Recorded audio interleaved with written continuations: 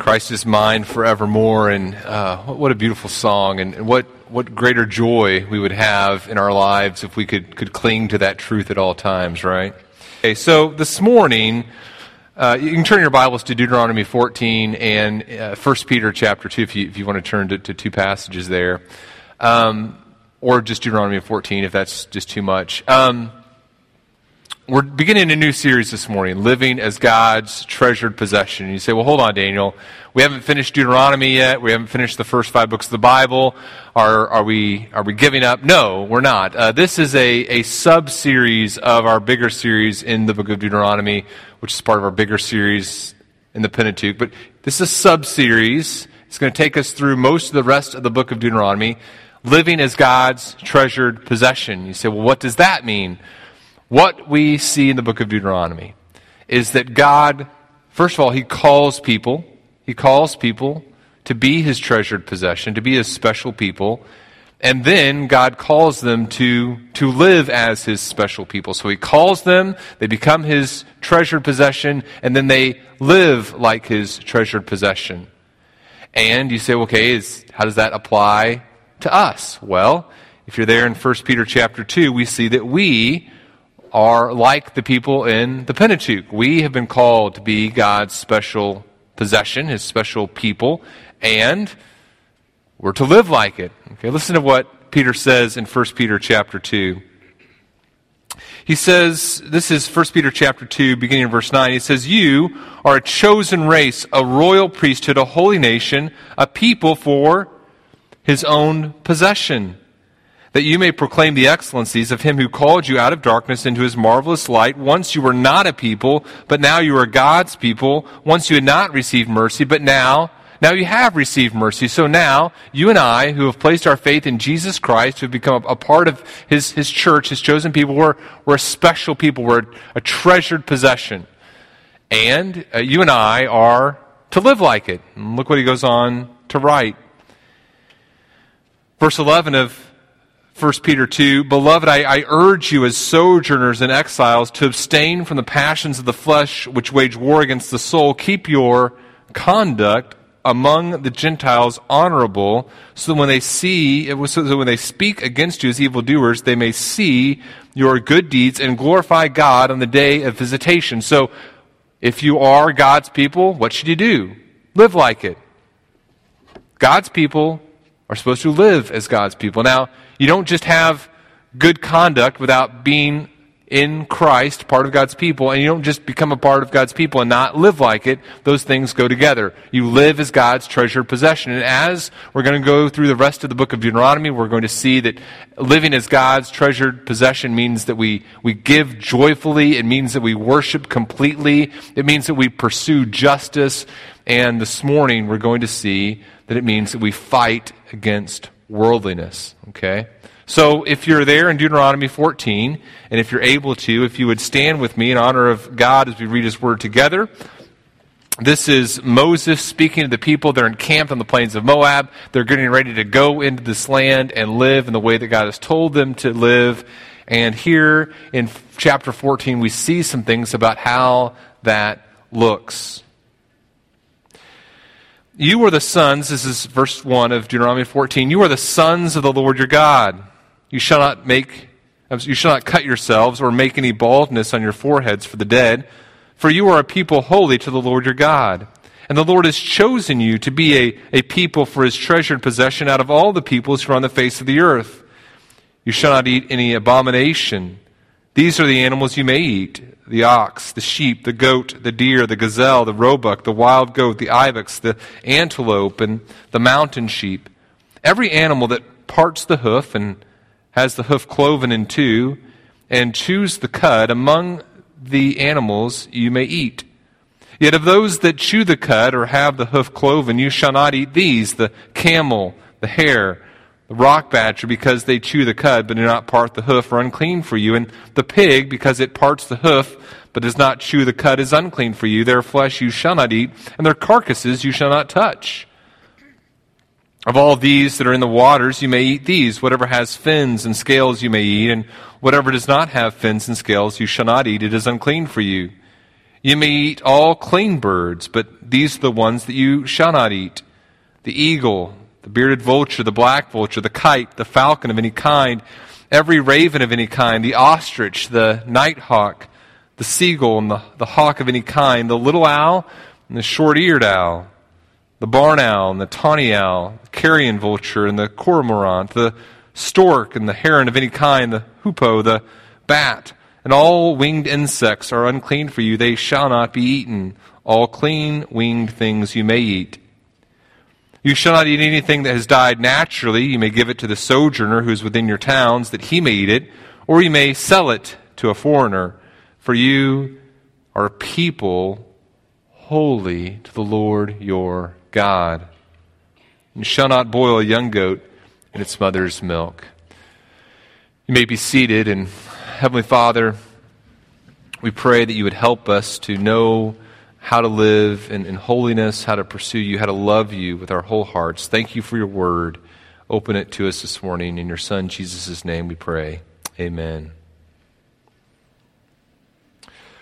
Well, we're talking this morning about fighting worldliness, living as God's treasured possession and fighting worldliness. But what exactly is worldliness, and what has it ever done to us? Why do we have to pick a fight with it? What exactly does this mean when we say that we're fighting worldliness?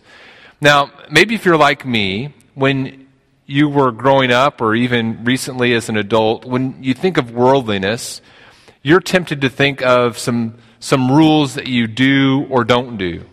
So, for example, for me, sometimes I've thought of worldliness as, okay, here's a bubble. Here's Christian living. Here's all the things that a Christian does. And once you're here in this bubble and you're doing all the things that a Christian is supposed to do, and the kind of once you step outside of that bubble and start doing different things, now you're worldly. When I was in high school, for example, I had a very kind of clear perception in my mind of what a Christian was supposed to do, how they're supposed to live. And so here's Christianese, Christian world, Christian culture, and how you're supposed to walk and the things you're supposed to do. And for example, one time I went to a retreat with another church youth group, and we did some fun things during the day on Saturday, and then in the evening we sat down and some guys suggested we watch a movie, and one of the guys suggested like a PG-13 movie, and I said, well, I don't know about that. What movie? He told me, I said, well, that's not a good movie, guys. He said, no, we're going to watch it anyway. And so I told the youth pastor, I said, look, I don't think this is a good movie for us to watch. And he said, I think it's okay. And I'm like, all right, fine, worldly, all right. You guys it's a worldly church. Now I understand we can relate to one another, but you're worldly, okay. Now, how did I know that the movie had bad things in it? Well, I'd seen it multiple times. I was offended each time I saw it, but I knew it was a bad movie because I'd seen it. But I had watched it with my friends at home, okay? And in my mind, and this it's a rule, right? In my mind, it's okay to watch that movie with your friends at home, but no, well, once you watch it with Christian friends at a youth event, now you've stepped outside and now you're worldly, okay? And I'm guessing that many of us have kind of rules that this is how Christians live. They do these rules, and once they don't do these rules, they're worldly. And throughout my life, I've been told many things are outside the Christian bubble, and if you do them, you're worldly. So if these are things I've been told. I'm not saying I agree. I'm not saying do these things or don't do these things. These are things I've been told. So if you smoke, or if you drink, or if you listen to rock and roll music, that's worldly. If you date, I've been told that's worldly. If you use bad language, that's worldly. If you read the NIV Bible, I've been told that that's worldly. Okay, seriously, I've been told that. Okay, worked at a Christian bookstore. Someone came in, the NIV Bible. That's worldliness. Okay, if you go to a Christian school and instead of being in the public school, if you go to the public school instead of being in a Christian school, if you go homeschool, those things are and don't engage in worldliness. Okay. There are things that we're told, hey, once you do these things, now you're in the worldliness. You're outside the Christian protective bubble, where holiness is. The problem for me has been throughout my life, I can keep rules pretty well. Okay, you tell me don't do these three things, I'm pretty disciplined. I cannot do those three things. And yet, throughout my life, as I've, especially maybe in college, high school, I was like, okay, I'm doing these things that that's supposed to mean that you're not worldly, but boy, I still feel very worldly in my heart, right? In other words, maybe worldliness isn't ultimately about external things, but something internal. In fact, here's a more helpful way, I believe, for us to understand what we're talking about this morning.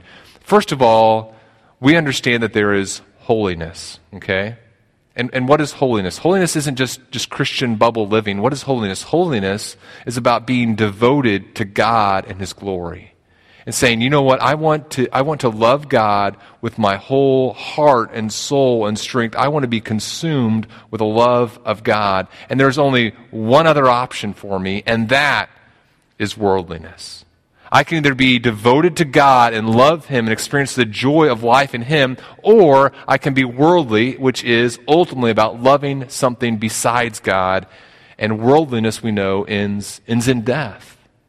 In other words, fighting worldliness, making sure that we're not loving the things of this world and instead are devoted to God, it is a huge issue and something we need to be passionate about. But here's kind of the main thing that I want us to see this morning. Here's kind of the central idea that I want us to grasp together as we come to this section of Deuteronomy. As God's treasured possession in Christ, we want to fight worldliness not with rules, but with a passion to see Christ exalted in all areas of our lives. As we fight worldliness we know that can end in death and destruction, we're not going to do so by saying, hey, you know what, guys? Here are the 18 things that we need to do to fight worldliness. Instead, we're going to say, okay, we are going to pursue Christ and have a passion to see Christ exalted in everything.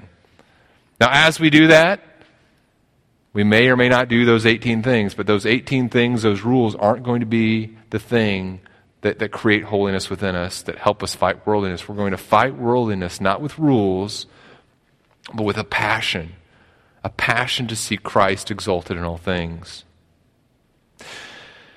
So, with that in mind, let's first of all, we're going to walk through the text and see the foundation for holiness, and then we're going to talk about some principles together here as a church. So, first of all, here's the foundation for holiness, kind of explained and illustrated. And look there at the text of Deuteronomy 14 with me, if you would. And notice a couple things that Moses says as he begins in these first two verses. He says, first of all, notice he says, you are the sons of the Lord your God. Okay? In other words, this is a remarkable statement. You're not in relationship with Yahweh God as though He were some far-off removed deity.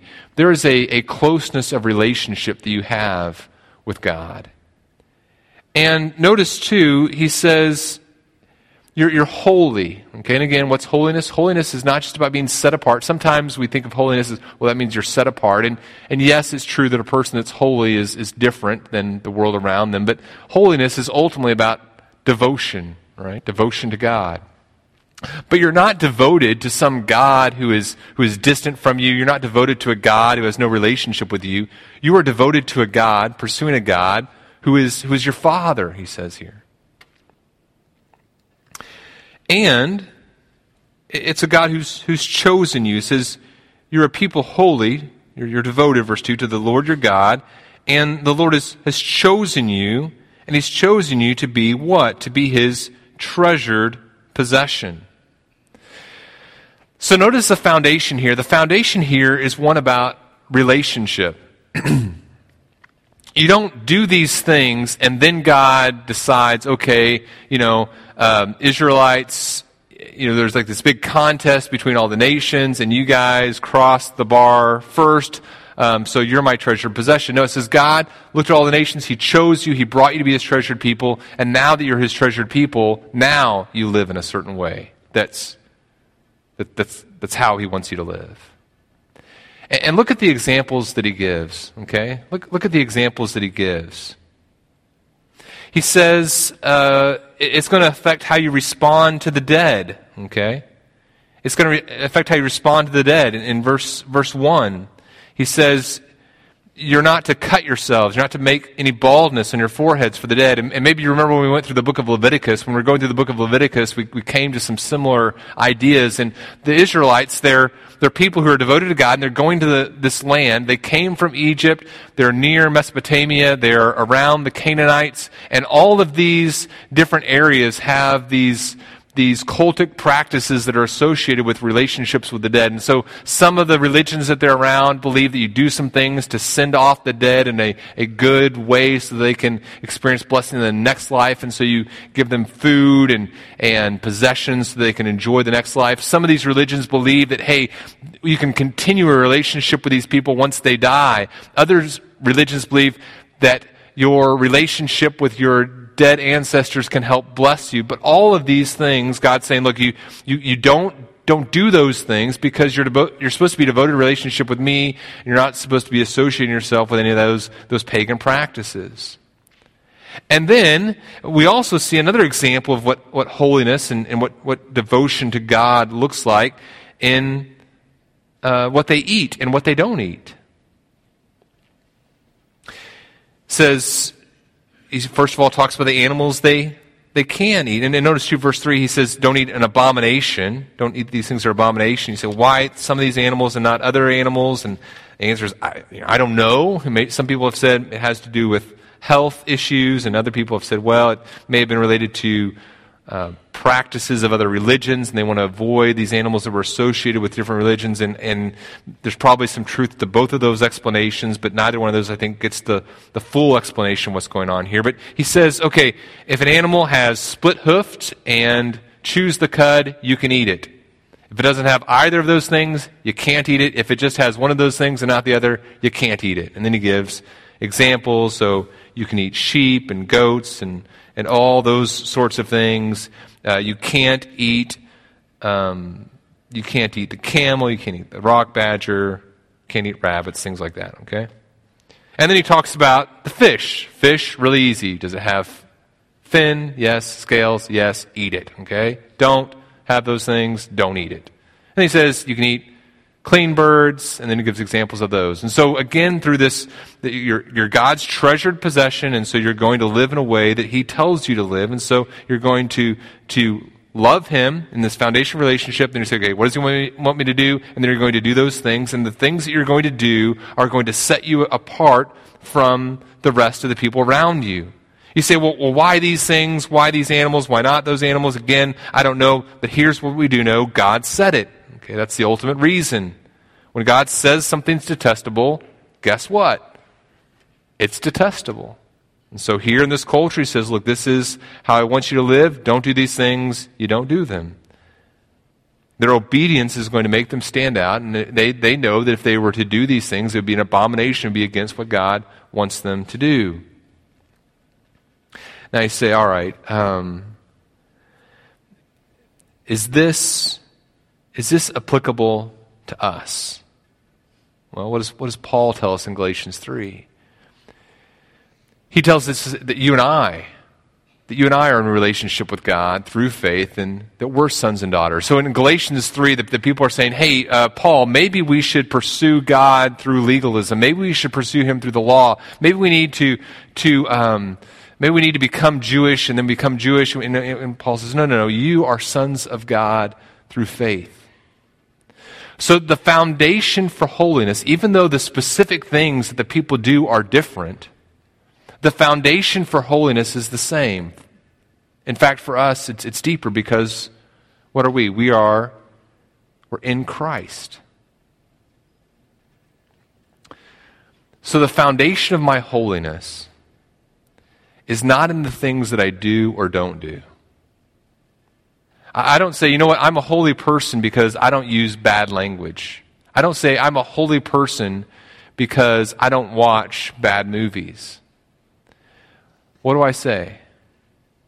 I say I'm a holy person because I am in relationship with God. And you say, well, how do you know you're in relationship with God? I'm in relationship with God through my faith in Jesus Christ. And now that I'm in relationship with God through faith in Jesus Christ, now I do some things. Now I don't do some things. But my holiness is not based on what I do or don't do. my holiness is based upon my faith in Jesus Christ. Do you see the difference there? In fact, let's look at a passage together. Look at 2 Corinthians 6. The grounding of my holiness isn't found in what I do or what I don't do. It's founded in who I am. Who I am through my faith in Jesus Christ. Now, 2 Corinthians is a passage that we use a lot of times. It's that passage that says, don't be unequally yoked. And so, we use it with the youth. Hey, don't date unbelievers. Don't be unequally yoked. Or we use it when we're talking about, should I do this business? Well, that person's not a believer. I don't be unequally yoked. Okay, those aren't bad things to think about, but there's so much more going on in this passage. Look at what Paul says. He says, don't be unequally yoked with unbelievers in 2 Corinthians 6:14. But then he goes on and he says in verse 16, what agreement has the temple of God with idols? For we're the temple of the living God.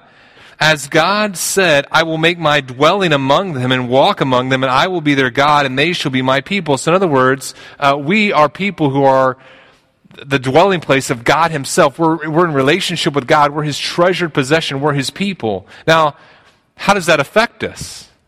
It should affect us profoundly, right? Look what it goes on to say. Therefore, verse 17, therefore go out from their midst and be separate from them, says the Lord, and touch no unclean thing. Then I will welcome you, and I will be a father to you, and you shall be sons and daughters to me, says the Lord Almighty. Since we have these promises, beloved, let us cleanse ourselves. So notice he's using here the language from Leviticus, he's using the language from Numbers, he's using the language from Deuteronomy to describe how we as a church are to operate. We are in Christ, we're God's special people through faith in his Son Jesus Christ. Now what do? We live like it. We live holy lives, lives that are devoted to him. Cleanse ourselves from every defilement of the body and spirit, bringing holiness to completion in the fear of God. I'm not holy because of what I do or don't do. I'm holy because of who I am in Christ, and that affects what I do and don't do. Now, certainly if I see sin in my life, and it's habitual sin, and there's no desire to change, and I see a lack of holiness in terms of how it's manifesting itself in my life, absolutely, I go back and say, boy, I may not be in Christ here, but the things I do don't make me holy. Who I am in Christ makes me holy. Let's put it this way. Let's say that I had a couple who was doing premarital counseling with me, right? We're doing premarital counseling, and we're talking about being devoted to your spouse, being devoted to your wife, and the groom says, "Yeah, man, this sounds super duper exciting to me. I cannot wait to be devoted to my wife. Have a couple questions. Tell me, what can I still do with other women?" So I want to be devoted to my wife. I'm just curious. Hand holding. That seems okay to me. Can I still hold hands with other women? I mean, okay. And if not, can I shake hands with other women, for a long, extended period of time? And if I'm at a restaurant, so I'm guessing I shouldn't date other women? I mean, probably. Okay. But let's say I'm at a restaurant and I see another woman I know. Can we have dinner together? And maybe there's nothing wrong with that. Maybe just catch a movie later. I'm kind of a hugger. Hugging still, I want to be devoted to my wife. I just want to see if these are ways I can still do these things that I also want to do and still be devoted to her. Can I hug? Can I kiss on the cheek? And how long is a kiss? I just want to know. You know what I'd say in that situation? I would look at the woman. I would say, run. Run as fast as I'm going to hold him down. You leave and change your address and have nothing to do with this guy. Why would I say that? He has no desire to be devoted to her. What is he? He's asking all these questions about how he can still check off enough boxes to kind of be devoted to her, but he has no passion to be really devoted to her. You say, well, no rules then? No. What should a guy say in that situation? Hey, I'm excited about being devoted to my wife. How do I do it? Honey, what does it look like to you? Tell me, what do you need me to do to show how much I love you? Because that's what I want to do. When it comes to God, we don't say, all right, God, just curious, what all things can I still do that are worldly and still be devoted to you? No, we say, God, what can I do to be completely devoted and passionate in my love for you? And God's rules are not things we look at as like these legal things we can kind of maneuver to see how much we can get away with. But we say, okay, God, I want to love you. Now give me the rules and the laws and the instruction that helps me maximize my devotion to you. In other words, there is, for people who think, what's the minimal standard of holiness? There is no, once you've asked yourself, what's the minimal standard of holiness, you're not pursuing holiness, because holiness is about maximum devotion to God. There is no minimal holiness, right? By definition, holiness is about maximum devotion to what we worship. Holiness is about maximum devotion to God and His glory. All right, so that's what we want to do. We want to be devoted to God and His glory. That's our foundation. And relationally, we're in relationship with Him, and we're saying, I want to love you with all that I am. Worldliness is anything else. And worldliness is deadly, right? And so we want to fight it. Okay, how do we do that? Let me give you some principles here. Here's some principles for fighting worldliness as a treasured possession. So we're God's treasured possession. How do I fight worldliness? Number one, root, and we've talked about this already, but root your motivation for what you do and don't do in your passion to see God glorified in all things, right? I need to root my passion, I need to root my motivation for what I do and don't do in my passion to see God glorified in all things. This is the foundational principle. Everything flows from this.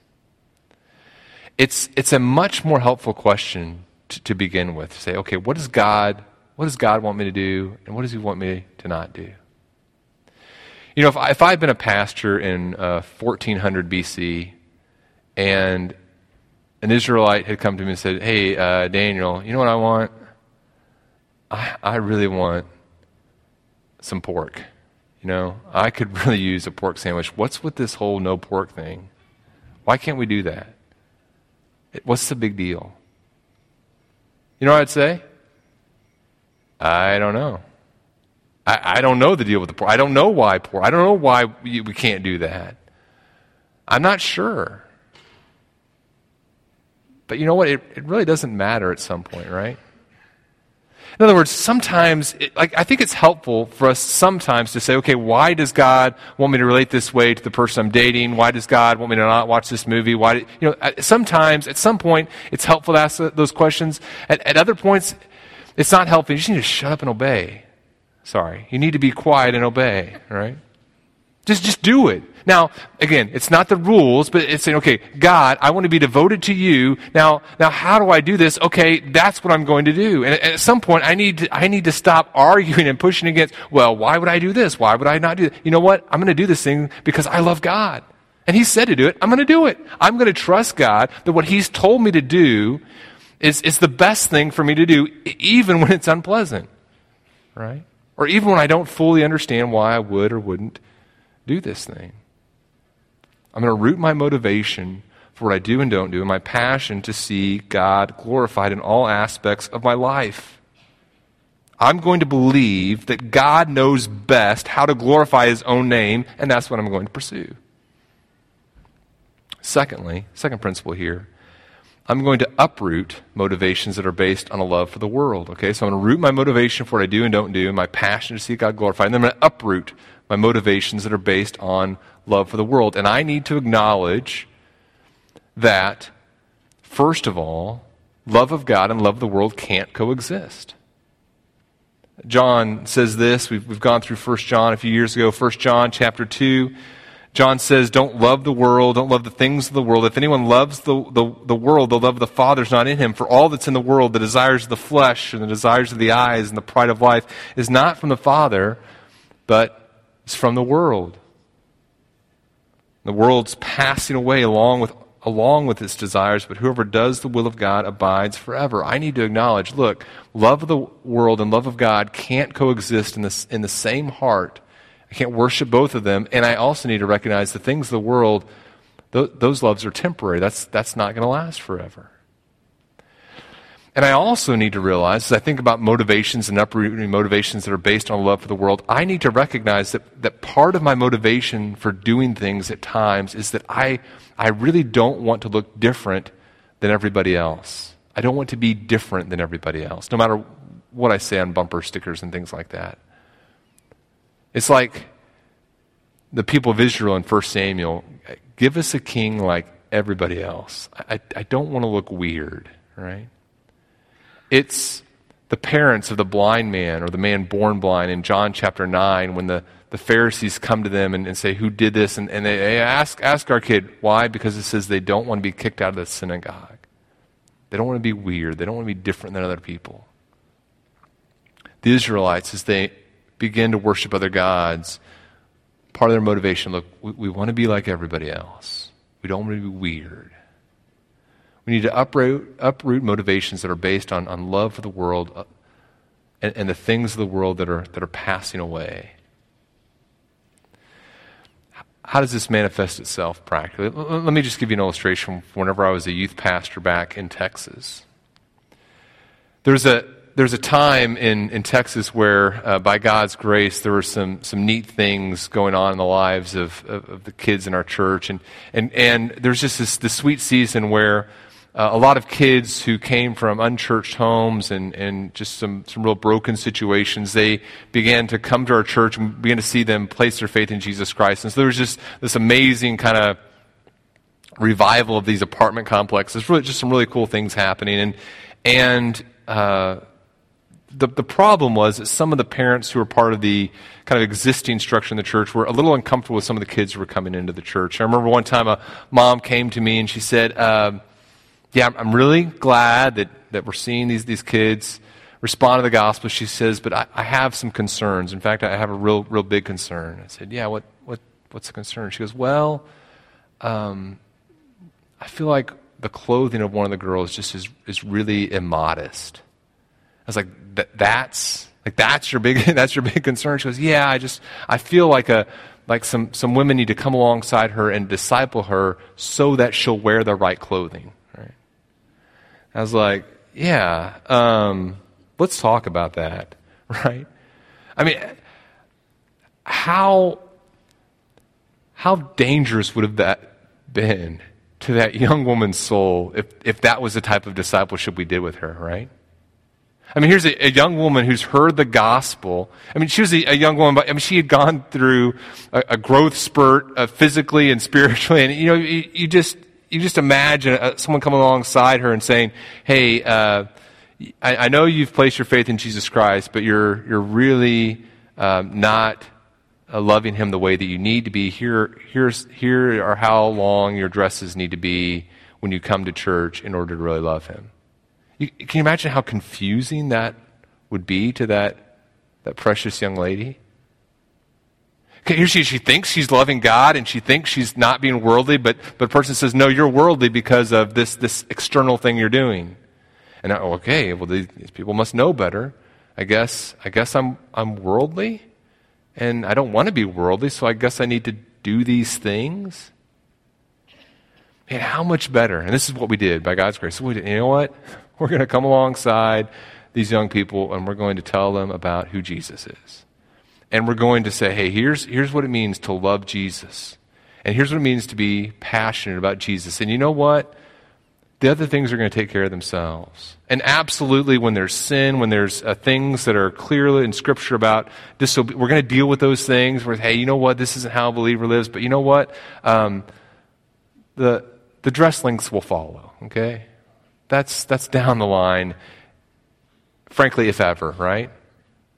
Depends on who holds the ruler, I guess.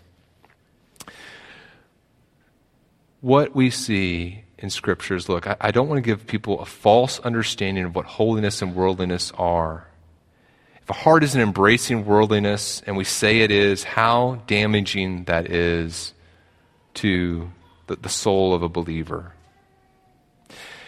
A third principle for fighting worldliness as a treasured possession. Number 3, embrace a lifestyle that's joyfully and evangelistically countercultural. Now, that phrase countercultural, it is abused so often in some very lame ways. Like so oftentimes when we say, well, I'm countercultural, what we mean is I'm against another culture. So, the power culture, the majority culture, I'm against that, and so I'm pro this and I'm anti this, and whatever. That's not what we mean when we say countercultural, right? What we mean as believers when we use the phrase counterculture is, look, I'm encountering the world in my own heart, and that's what I'm against.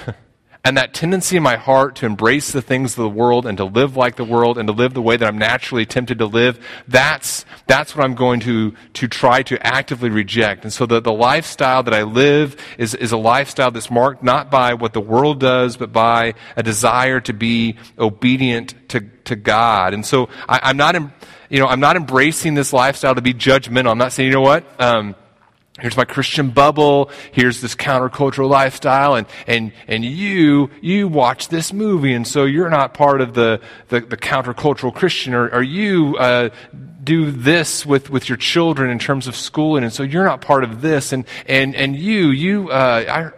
I saw this attitude, you're not part of the group, okay? That's not what we're talking about here.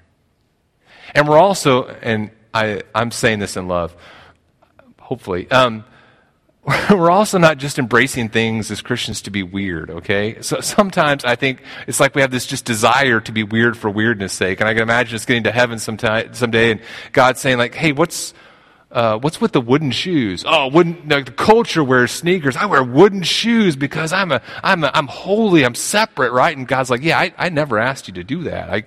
There's enough that I'm asking you to do in and of itself. You don't need to worry about just being weird for weirdness' sake, okay? No, but I'm embracing a lifestyle that's what? It's joyfully and evangelistically countercultural. It's joyful because I'm driven by a desire to love God, right? I'm saying, okay, God, what do you want me to do? That's what I want to do. And it's evangelistic because as other people see us living a way that's different than the way that the world lives, they're going to say, I want to know more about that. And so a person comes to you and they say, you know what? At school, you don't curse like everyone else does. In the workplace, you don't use the same language. In fact, you've sometimes asked people, hey, let's not use that language here. What's the deal? You don't say, well, I'm holy. First, you just kind of need to understand that about me. It's kind of, I'm a holy guy. No, we don't respond that way. We say, hey, you know what? I love God, and I just want to honor God with my speech. I want to say, God tells me to say things that are going to encourage people and not offend them. And so I just don't use language that can offend because I want my speech to be used to say good things about the God I love. Well, that's different, right? Or a person sees that you're in a relationship with a girlfriend, and they say, "Hey, why don't you sleep with your girlfriend?" You got the ways you treat each other and the way that you're relating to one another. It's different. Why do you do that? Hey, look, here's what. I love God. And God tells me that this is the way to pursue the greatest happiness in a relationship is to let this relationship reflect the love that He has for me. And I want the fullness of that. And I just want to be obedient to Him. Oh, so you think you're better than me? No, I just want you to have the same joy that I have in obedience to God, right? Fourth principle, you need to invite and give loving, gracious correction to help uproot worldliness. I need it, you need it. We need to invite and give loving, gracious correction to help uproot worldliness. Now, how do you do that? James 5:16 says you confess your sins one to another. Matthew 18 talks about this process. Galatians 3 talks about this happening in the context of a relationship. What do? Well, first of all, you're tackling clear issues, right? You're not going to a person and you're saying, you know what, here's this gray area, we disagree on it, but you just need to know that I think I'm correcting you on this, and if you're going to uproot worldliness, you're not going to do this thing, That's not helpful. Instead, I'm saying, look, here's what God's word says, and here's where you're walking in disobedience, and I just want you to have joy, and can we talk about this? Help me understand how what you're doing is helping you pursue devotion to God and His glory in all areas of life. You're also, as you do this, you're also prioritizing issues, right? Let's say that you see 5 things in my life and that are concerning to you, and it's from how you. Let's say that you hear me speak very harshly to my children, and you're also. I can't think of a little tiny thing, but there's some very, very small that you see going on in my life. And, how discouraging would it be if you came to me and you said, look, Daniel, let me sit you down. Here are 5 things that I want to see changed in your life. Or just so you know, I've already talked to the elders about these things, and I've got like penciled in an elder business meeting in 3 months to remove you from your position as pastor. Just FYI, so you better get to work, right? How discouraging would that be for me, right? How much better to say, hey, in the context of relationship, in the context of our care group, how can I pray for you? And I am seeing this. And help me understand, how can I help you in this? How can I pray? Do you see this as well? And you take me to God's word and say, you know what? I hadn't really thought about it the way the scriptures say. I do see that in my life. Thank you for pointing that out to me. And then help me change here. I'm inviting that and I'm giving that, right? It also, I think, just shows the importance of commitment to relationships within the church, commitment to church membership, saying, hey, I'm going to invite people through asking them. I'm going to invite people to give input into my life. A 5th principle here, I need to accept that there are some actions that are so associated with worldliness and idolatry that we need to avoid them in our culture, okay? I just need to accept there are some actions that are so associated with worldliness and idolatry that we really need to avoid them. I think it's Acts 15, when the council of the church, they're talking about how to relate to Gentile believers, and some people are saying, yeah, we need to make them Jews, and other people are saying, don't worry about that, and the council says, you know what, they don't need to become Jews in order to become Christians, but we do need to tell them, hey guys, there are some things that you need to avoid just for your witness, and because these things are so associated with worldliness and not with devotion to God. Don't eat meat sacrificed to idols. Don't eat things that have been strangled. Don't eat blood, and don't engage in sexual immorality. Just avoid those things. Okay, we're not going to do those things. And I need to accept. I might say, well, I could say bad words. It's just some letters on a piece of paper, or just a word doesn't mean anything. Context gives it meaning. You know what? Some of those things are so associated with worldliness and idolatry, better to avoid. I need to be excited about that. Why? Not because the rules are going to cause me to be holy, but because I'm in a relationship with God and I desire to exalt Him in all things in my life, and doing that would not do so, right? And then here's a 6th principle. Graciously realize that what is worldly for you may not be worldly for others. That's hard, okay? But I need to graciously realize that what's worldly for me may not be worldly for others. Now, how can that be? Because holiness is not about rules. It's about devotion to God. And what it looks like for me to be devoted to God may be different in some specific examples than what it looks like for you. Paul in Romans 14 describes this reality, and he says, look, if someone doesn't want to eat meat that has been sacrificed to idols and they just eat vegetables, you need to welcome them into your fellowship, but don't welcome them into the fellowship so you can judge them, and don't let them, as they come into the fellowship, judge you. Instead, relate to one another in love. Don't look at him as foolish, and don't let him judge you. Everyone needs to think, hey, what would God say about this area of my life? And pursue it. So I'm not letting a person come into the fellowship and saying, yeah, come on in, you disagree with me about rock and roll music. I'm going to let you come into our fellowship so I can argue about how foolish you are, and I'm going to let you judge how wicked I am. No, we're entering into a relationship, and we're entering into a relationship with this sobering thought. I'm not your master. You're not my master. We're both servants of God. And we both need to be very, very aware that it's to our own master that we'll stand or fall. And Paul says, I love how he says it here, and he will be upheld, for the Lord is able to make him stand. In other words, I don't say, you like rock and roll music? Hey, you know what? To the Lord you'll stand or fall. subtext, you're going to fall, buddy. No, I say, you know what? God loves you. And God's going to uphold you in this. This is a gray area. I don't have a chapter. I don't know exactly I can't say this is what God wants in your life in this area. I say, you know what? I believe, based upon all your obedience to God in the areas that are clear, I believe that God is going to work in you in this area as He will, and we're both going to stand before God because He's able to make us stand.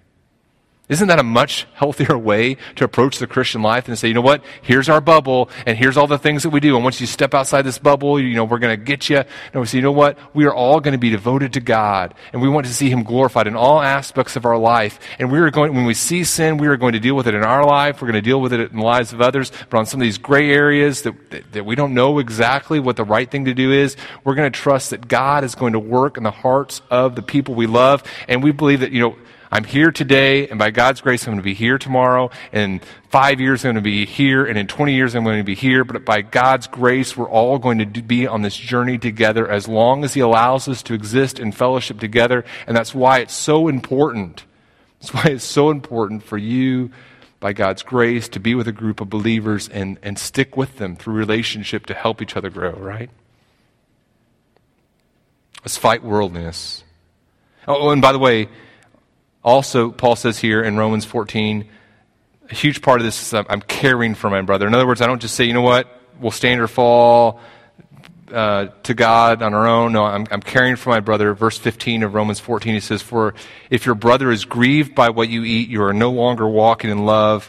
By what you eat, do not destroy the one for whom Christ died. And so, in other words, we're doing this walk of life together, and I have, by God's grace, the joyful obligation to make sure that I'm caring for you as I live my life of holiness as well, right? And that's such a much more beautiful picture.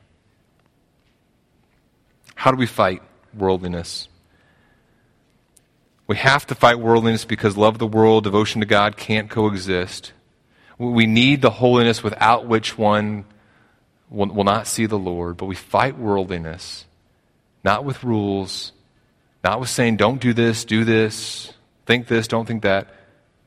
We fight worldliness with a passion to see Christ exalted in all areas of our lives as we live a life by faith. Let's pray. Father, we thank you for your Son Jesus. We thank you that by your grace we can walk in obedience and we can live lives of holiness. We pray that you would help us to fight worldliness. Help us not fight it with legalism, with regulations, with the law. Help us to fight it with grace as we trust in your Son Jesus on a day-by-day basis. We pray this in His name. Amen.